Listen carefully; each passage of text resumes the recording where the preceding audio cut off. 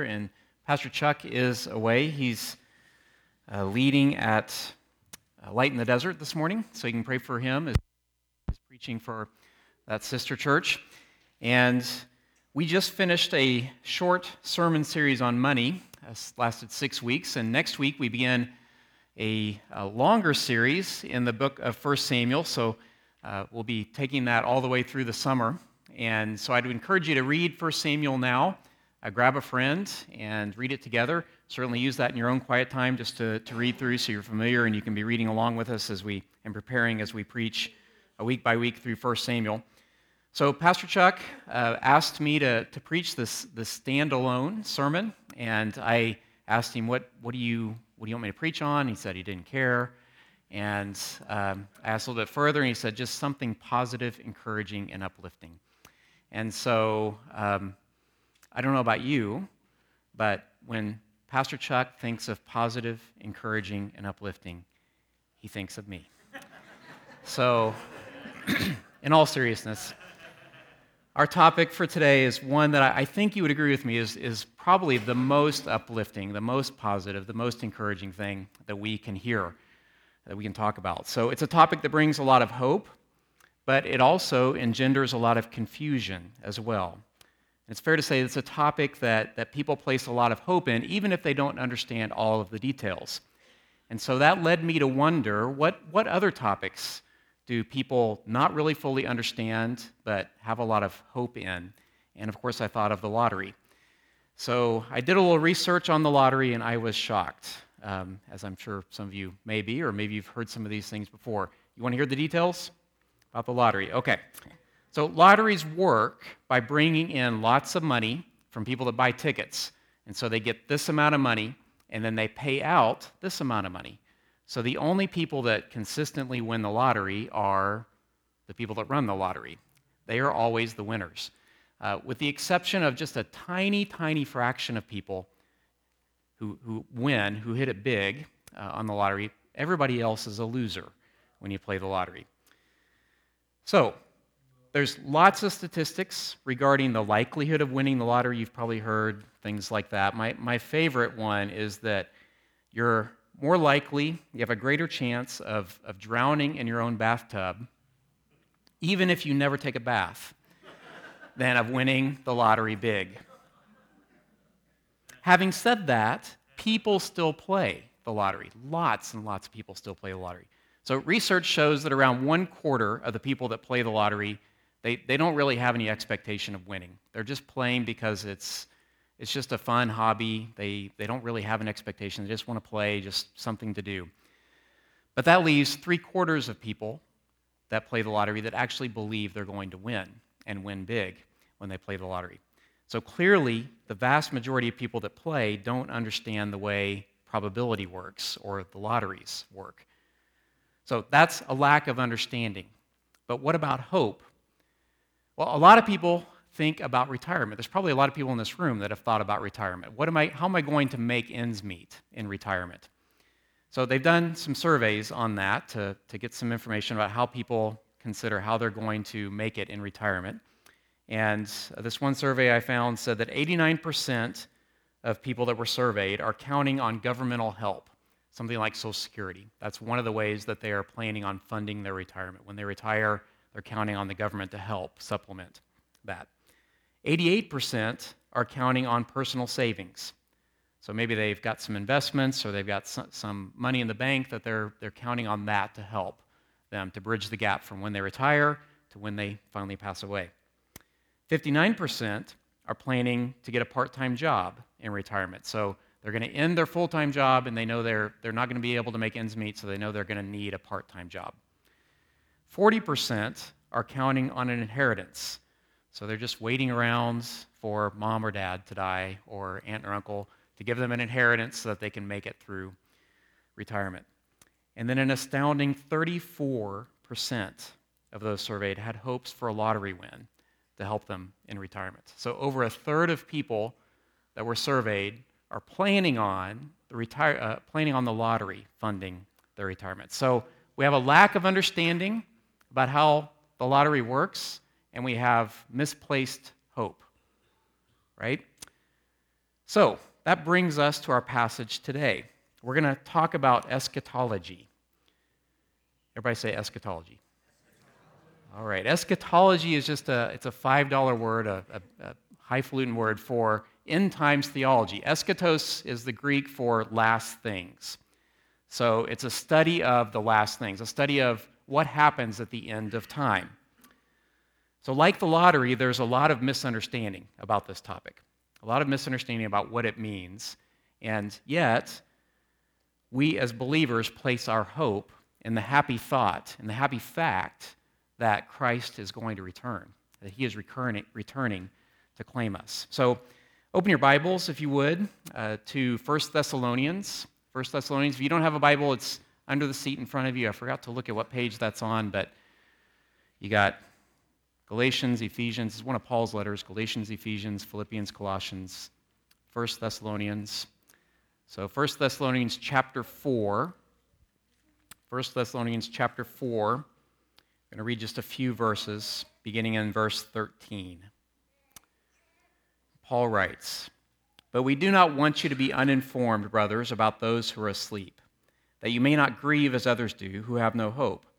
For since we believe that Jesus died and rose again, even so, through Jesus, God will bring with him those who have fallen asleep.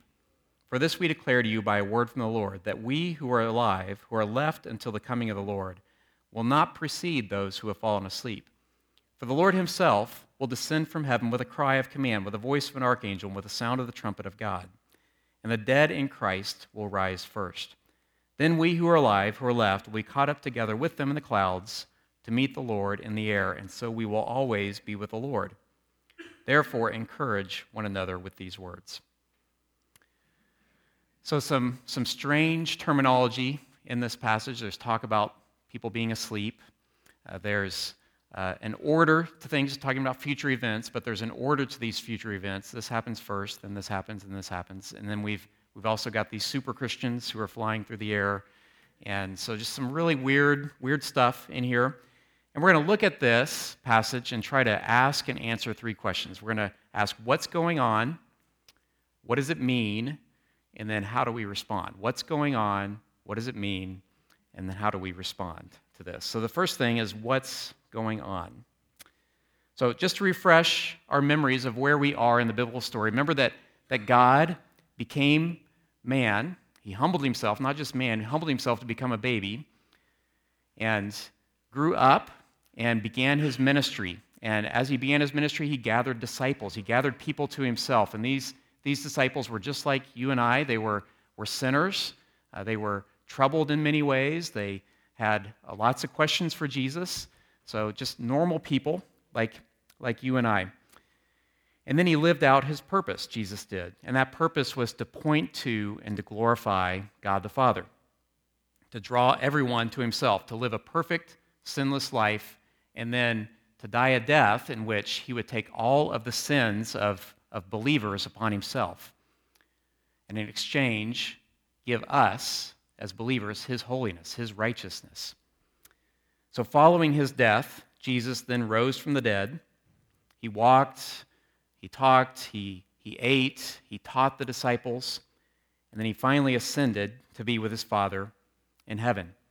And now, at this point in the story, there are churches that are beginning to gather up. Believers are coming to know Christ. People are coming to accept Christ as Lord and Savior, and churches are beginning to form.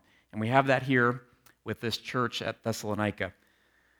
So this is the gospel, that God came down to us, and he loves us, and he gave his life for us so that we might have eternal life with him. And we, here in 2019, we have such an advantage over the people that this was originally written to, this passage was originally written to. We have the whole of Scripture.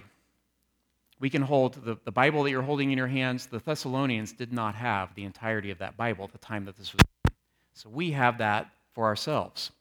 Even more, it's readily available with commentaries from people who are much smarter than I am. You can read all sorts of commentaries. We're standing on the shoulders of 2,000 years of church history, of people that have been able to help us to understand more and more about what Scripture says. But again, the Thessalonians were not in our situation. They didn't have the entire Bible, and they didn't have 2,000 years of God working in the life of other believers to help us to rightly understand the Word of God.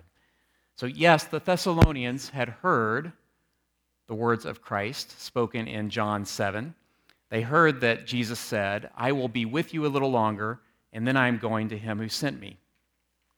And then they'd heard in John 14, Jesus said, "Let not your hearts be troubled. Believe in God, believe also in me. In my Father's house are many rooms. If it were not so, would I have told you that I go to prepare a place for you? And if I go and prepare a place for you, I will come again and will take you to myself, that where I am, you may be also." So they'd heard Jesus say that he was going away. They'd heard that he'd said that he was coming again. They believed in Jesus, but they were confused about this. They were saying, "What's taking so long? Why hasn't Jesus returned? Why is there still suffering? Why are my loved ones, my friends, still dying?" So they don't understand. They believe Jesus. They're taking him at his word that he is coming again. But as they don't have all of Scripture, they're confused. They're uncertain about what this means and what's happening. So even worse, they believe it's possible that Jesus may already have returned. If you'll flip just a couple pages to your right, you'll see in 2 Thessalonians chapter 2 that someone had written a false letter in the name of Paul claiming that Jesus had returned. It says, "Now concerning the coming of our Lord Jesus Christ and our being gathered together to him, we ask you, brothers, not to be quickly shaken in mind or alarmed, either by a spirit or a spoken word, or a letter seeming to be from us, to the effect that the day of the Lord has come. Let no one deceive you in any way." So again, they don't have the entire Bible, and there's confusion and even grief rampant as they're thinking about their loved ones who had died. They're trying to understand what's happening. Jesus said he's coming again, but he's not here. People are still dying. And to add to that confusion, there's a misunderstanding about whether those believers in Christ, their relatives who had put their trust and their faith in Christ and had died, what's going to happen to them? Are they going to be in heaven with God, or did they miss out? Were they left behind? So just as a quick aside, this terminology about sleep, maybe everybody understands that, but just to make sure we're on the same page, this terminology about falling asleep, that just means Paul's referring to people who have died, right? That's not just a first century thing. We still have that way of talking about things today. If you've been at a funeral recently, you maybe remember somebody saying that the person looked so peaceful as though they had fallen asleep or as though they were sleeping. It's the same kind of thing that we talk about today. So, again, put yourself in the Thessalonian believer's shoes. You're awaiting Christ's return, and then a loved one dies. And you're saying, what'll happen to that one when Christ returns? They're dead and buried, so does that mean they missed out? Are they being punished for some reason? What if I die before Christ returns? What happens to me? So these are good questions that result from the fact that they're looking ahead to Christ's return. They're thinking about Christ's return. They're looking ahead to that. So it's a result of that high hope that they've placed in Christ returning, but also in the fact that they're just misinformed. They just don't have enough information. And Paul is trying to correct that. So let's not be too hard on the Thessalonians because they're not a bad church. In fact, Thessalonians are known, this book, 1 Thessalonians, is known as one of the only places, I think it's the only letter that Paul wrote that has no condemnation for the church. And if you know Paul, you know that Paul didn't have any problem calling people out. He was very direct with both churches and individuals. He had no issue with that at all. And yet, in this book of 1 Thessalonians, we do not see anything in the realm of harsh words or condemnation or negative words to the people at Thessalonica. So, of course, they weren't a perfect church, but they were living out what a church ought to be because they were looking ahead to the return of Christ. They were waiting for Christ to return. They were hoping to be found faithful and blameless and righteous when Christ returned. So they were living their lives today in light of the return of Christ. So look at a few verses with me to see how Paul highlights this. I think the references will be on the screen, but not necessarily the verses themselves, so flip around if you want. This is from chapter 1 chapter 1, verse 3, Paul commends the Thessalonians for remembering before our God and Father your work of faith and labor of love and steadfastness of hope in our Lord Jesus Christ. So he speaks of hope, the hope that they have in Christ. And then later on in that chapter, verses 9 and 10, Paul commends their good reputation that they have in the community. He says, for they themselves, for other believers report concerning us the kind of reception we had among you, and how you turned to God from idols to serve the living and true God, and to wait for his Son from heaven, whom he raised from the dead, Jesus, who delivers us from the wrath to come. So Paul's aware that their focus is on the return of the Lord. They're focusing on that. They're waiting for Christ to return. In chapter 2, he says, for what is our hope or joy or crown of boasting before our Lord Jesus at his coming? Is it not you? For you are our glory and joy. So Paul can speak of the Thessalonians as his hope, as his joy, as his crown of glory when Christ returns, and he speaks of that as if they understand what he's talking about. They understand, they're thinking about the return of Christ.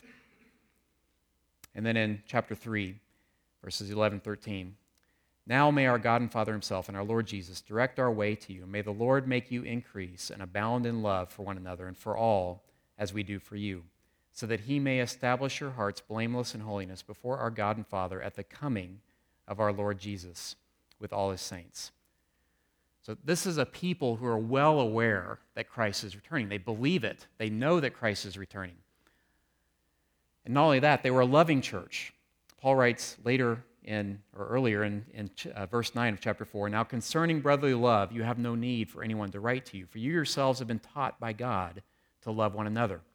So this is a loving church that's trying to live out their lives in serving and being children of God by looking ahead for the return of Christ. Yet with all of that knowledge, with all of these commendations, all of these good words that Paul is saying, they were still misguided in some way. They still had some wrong beliefs, and Paul is seeking to address those wrong beliefs that they have.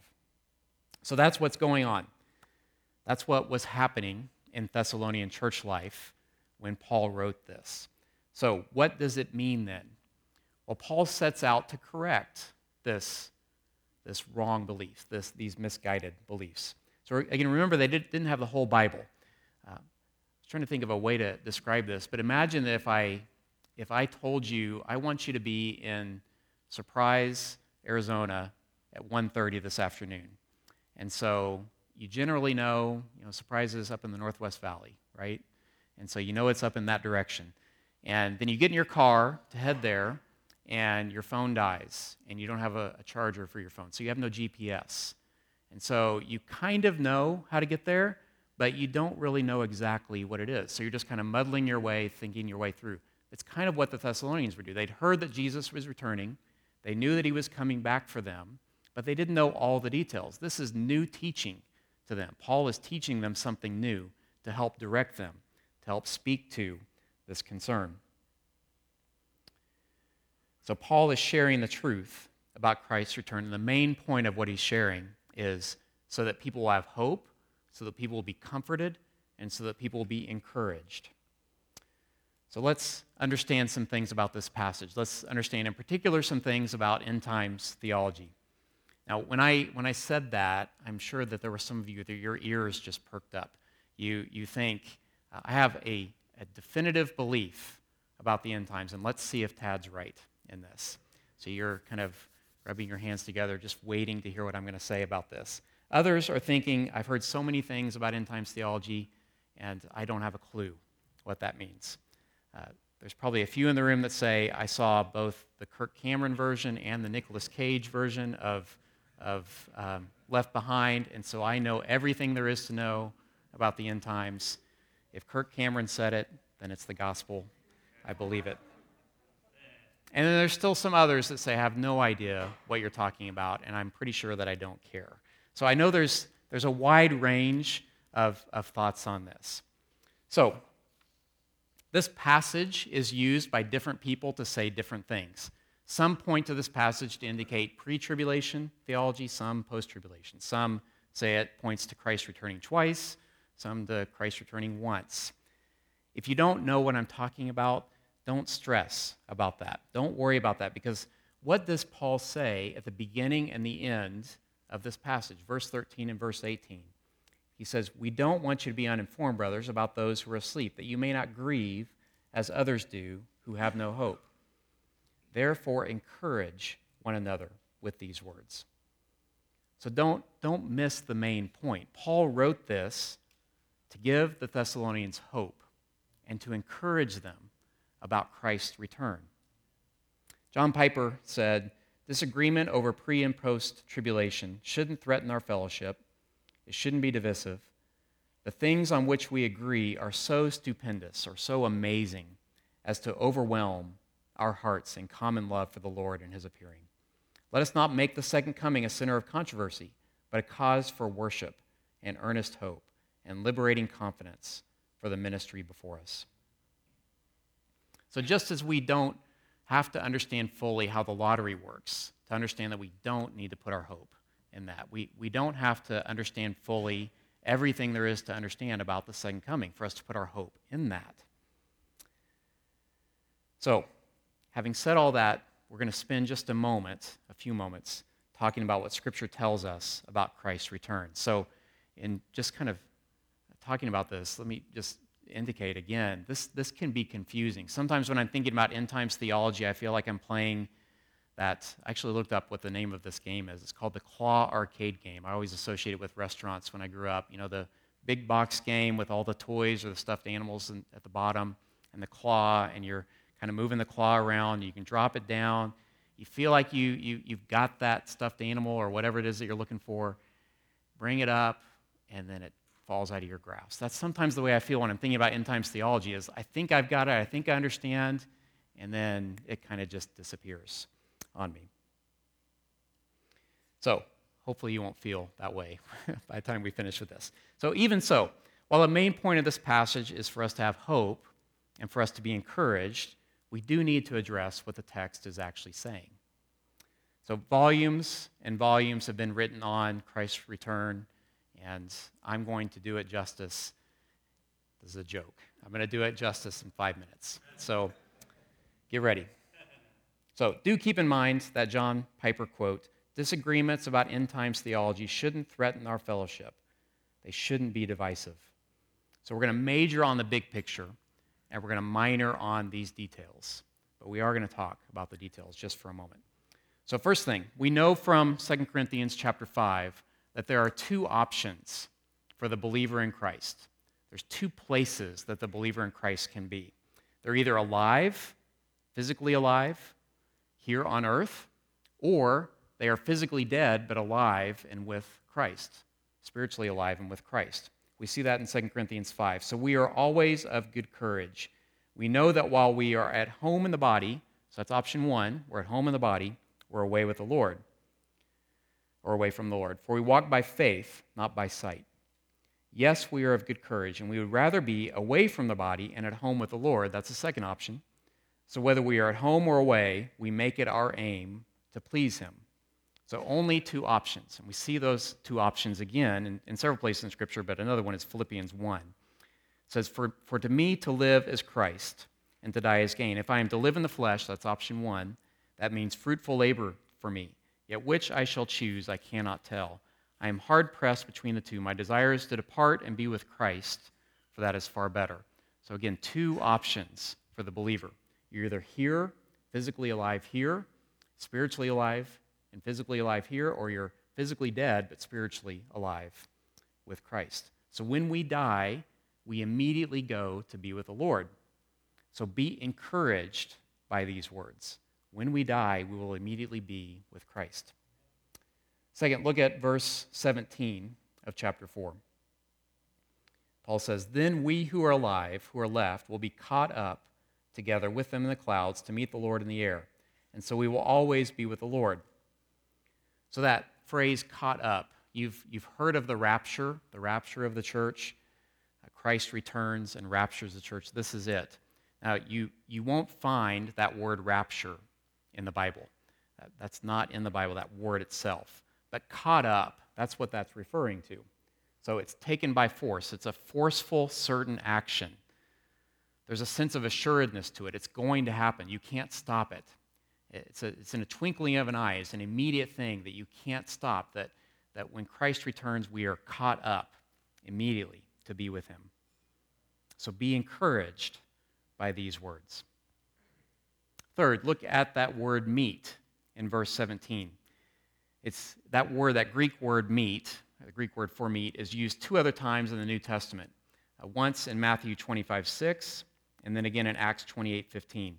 And both times it's used to refer to a person that's going out to meet somebody and then immediately returning with them.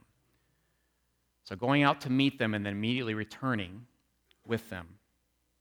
So this is the rapture in the sense of we're going to meet Jesus in the air, but then we're immediately coming back with him as he judges the earth. So be encouraged by these words, that we are going to meet Christ and we're coming back with him for the end of all things. Fourth, this is perhaps the most encouraging. We'll talk about this in a little bit as well. But remember that when Christ was resurrected, he had a body, but it was different. It was a glorified body. And he looked the same as he always did, but there was some sort of difference in him. And we're promised that same type of body. Scripture calls it a glorified body. And one of the places that we see that promised to us is in Philippians 3. It says, "But our citizenship is in heaven, and from it we await a Savior, the Lord Jesus Christ, who will transform our lowly body to be like his glorious body by the power that enables him even to subject all things to himself." We see this mentioned several places in Scripture, probably the biggest that we won't have time to read today, but if you're interested, 1 Corinthians chapter 15, beginning in verse 35, talks further about that glorified body. So, perhaps you're freaked out about the flying through the air and the clouds and all that stuff. If you remember when Jesus ascended to the Father in Acts chapter 1, the same imagery was used, that Jesus was caught up into the air and ascended to be with his Father in heaven. So it's the same imagery that's used here. So we will receive a glorified body like Jesus when Christ returns. So be encouraged by those words. So reading verse 16 and 17 again. It says, "For the Lord himself will descend from heaven with a cry of command, with the voice of an archangel, and with the sound of the trumpet of God, and the dead in Christ will rise first. Then we who are alive, who are left, will be caught up together with them in the clouds to meet the Lord in the air, and so we will always be with the Lord." So bringing all this to a point, Christ will return suddenly and without warning. It's an immediate thing that he returns. And then the church is raptured. All of the saints of God are called up to him. And here's the order of the rapture. Those that have already died and are with Christ already are reunited with their glorified bodies. Then those who are still alive when Christ returns are caught up, or they're raptured with those who have already died to meet Christ in the air before he returns in judgment upon the earth.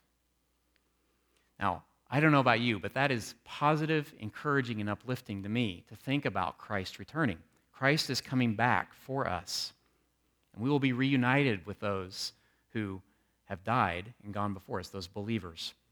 So don't worry if this is still a little bit confusing, if you feel like you were grasping things with that claw and then it slipped out of your grasp. Don't worry if that's how you feel right now. Focus instead on the big idea, and that's that Christ is returning. He's coming back, and we will be with him. So the reason Paul wrote the Thessalonians was to provide encouragement, to provide hope for them, to dispel their concerns about the second coming. So we've seen what was going on in the church at Thessalonica, and we've understood, hopefully, a little bit about what Paul's words mean. But now let's spend our remaining time on how do we respond? What do we do with this? How do we respond to this teaching? So while God, of course, knew, I doubt that Paul realized when he was writing these words that 2,000 years later that we would be reading them word by word and trying to understand their meaning. He didn't know that, I'm sure. But he was answering specific questions that the Thessalonians had. He was dispelling their myth, the myths that they had, their deceptions, their misunderstandings. He was trying to dispel those and help people to understand. And he was doing that to give hope, to encourage. So the main idea, the big picture of this passage is that the certainty of Christ's return compels us to live our lives in hope. The certainty of Christ's return compels us to live our lives in hope. We don't want you to be uninformed, brothers, about those who are asleep, that you may not grieve as others do who have no hope. Therefore, encourage one another with these words. So that last verse is the whole point of the story. The Bible is clear. We don't have to worry about what will happen. This is our future. This is our hope. The final chapter has already been written. The Lord's coming, and he's right on schedule. So we don't need to look for another deliverer. We don't need to look to another person or to better education or to more money, a better job, kids that obey, a new relationship. We don't need to look to anything else to deliver us. We need to put our hope and our trust and our faith in our deliverer who is going to return as he promised that he would return. So because Paul begins and ends on this pastoral note of hope and encouragement, we know that eschatology is meant to give us hope. That's the point. The point is to give us hope. It's not to cause division. So, again, don't miss Paul's point. He doesn't want the Thessalonians to be ignorant of the fact that Jesus is alive, that he's coming back, and that we'll be with him forever. Now, why is that important for us to remember those things or to know those things? Well, it's important so that we'll grieve differently. It's important so that we will comfort others differently. It's important so that we will share the truth in love differently. That's why Paul reminded us in verse 14 that Jesus died and then he rose from the grave. The truth of the resurrection gives us hope for today, and it gives us hope for that day when Jesus returns. So how specifically should we live our lives differently as a result of the fact that Jesus is returning? Well, a few examples, and the first one we're going to take is directly from this passage. Everyone will go through death. Death is a playing field leveler. It affects the rich and the poor. It affects those with a lot of education and those with very little education. Everyone experiences and goes through, is touched by death in some way. No one is spared from that. We don't want you to be uninformed about those who have passed away, that you may not grieve as others do who have no hope. So the certainty of Christ's return causes us to grieve differently because we have hope. So when a loved one, when a believer dies, that's a sad thing, obviously. That's a difficult thing. But we are sure that that loved one is with the Lord and will always be with the Lord. 2 Corinthians chapter 4 says, knowing that he who raised the Lord Jesus will raise us also with Jesus and bring us with you into his presence. When Christ returns, everyone, the whole church, all of the believers will be united with him for eternity. And of course, grieving isn't just about death.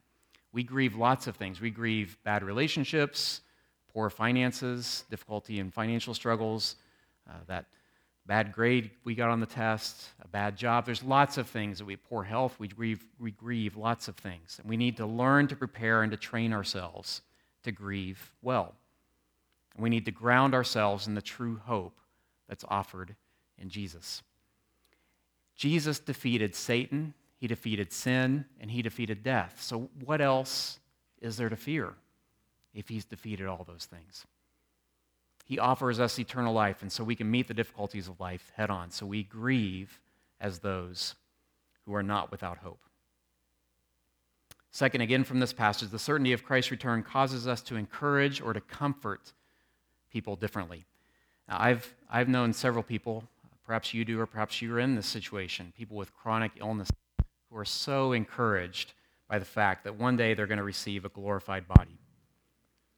Now, my ailments aren't that bad. My hearing is going, my back is a mess.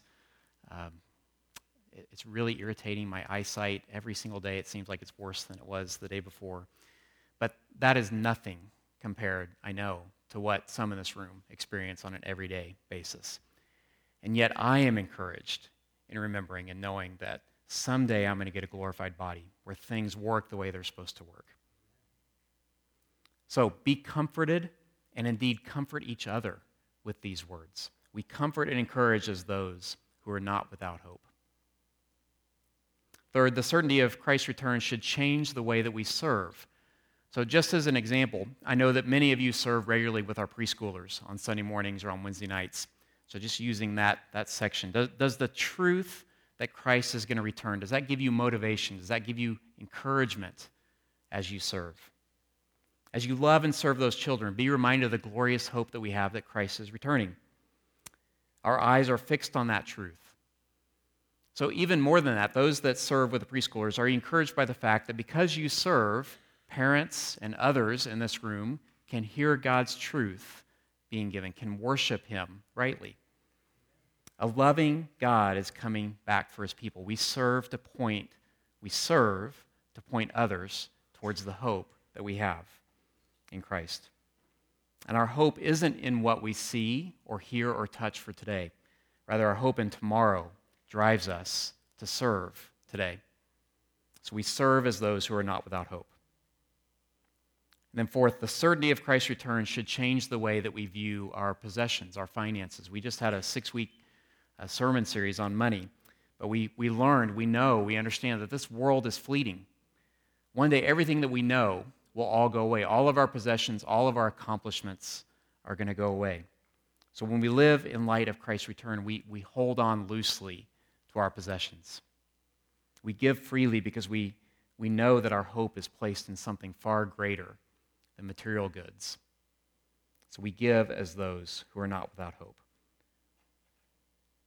And we could go on and on. The certainty of Christ's return changes how we view relationships.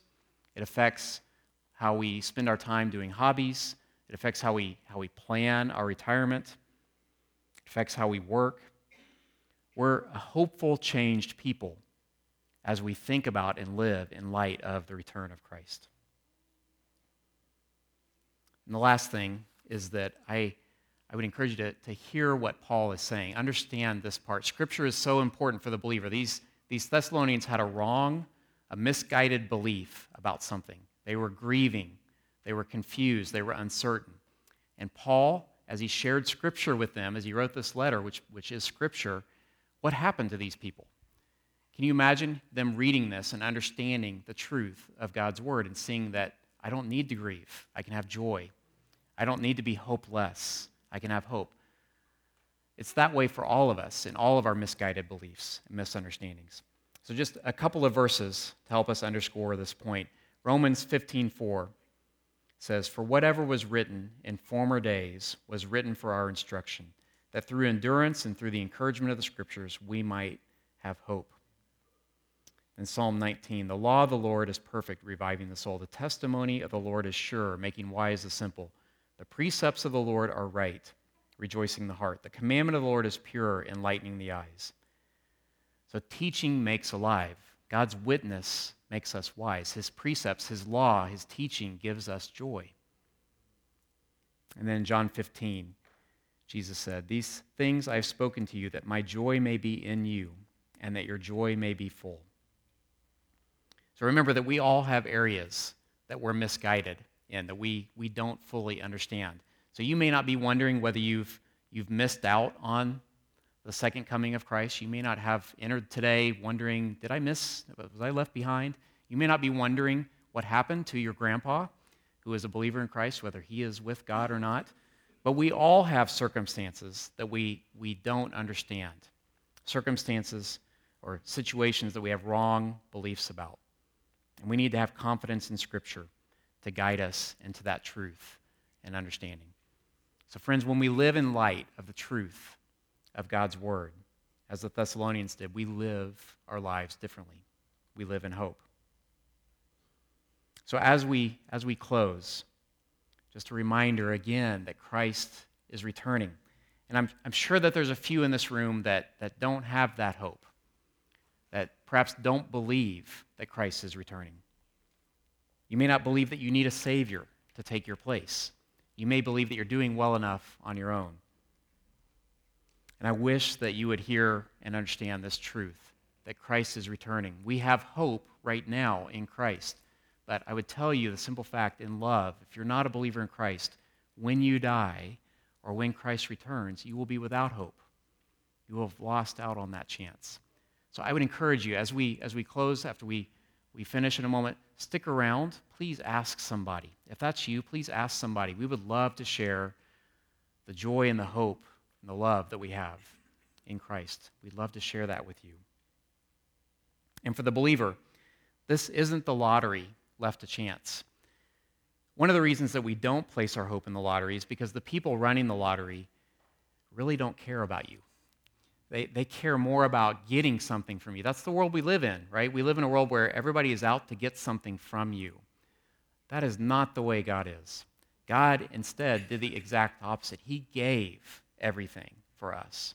And we can trust him because he gave for us. So we may not understand all of the details of Christ's return.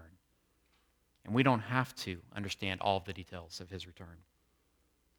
Because what we do have is an unshakable hope in the fact that he loves us and he's returning to claim us. And that certainty compels us to live our lives differently.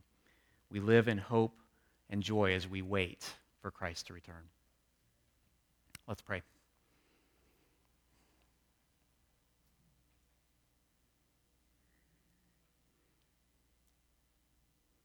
Father, we thank you that you have loved us so much, that you're not looking to get something from us, that you are giving, you have given everything to us.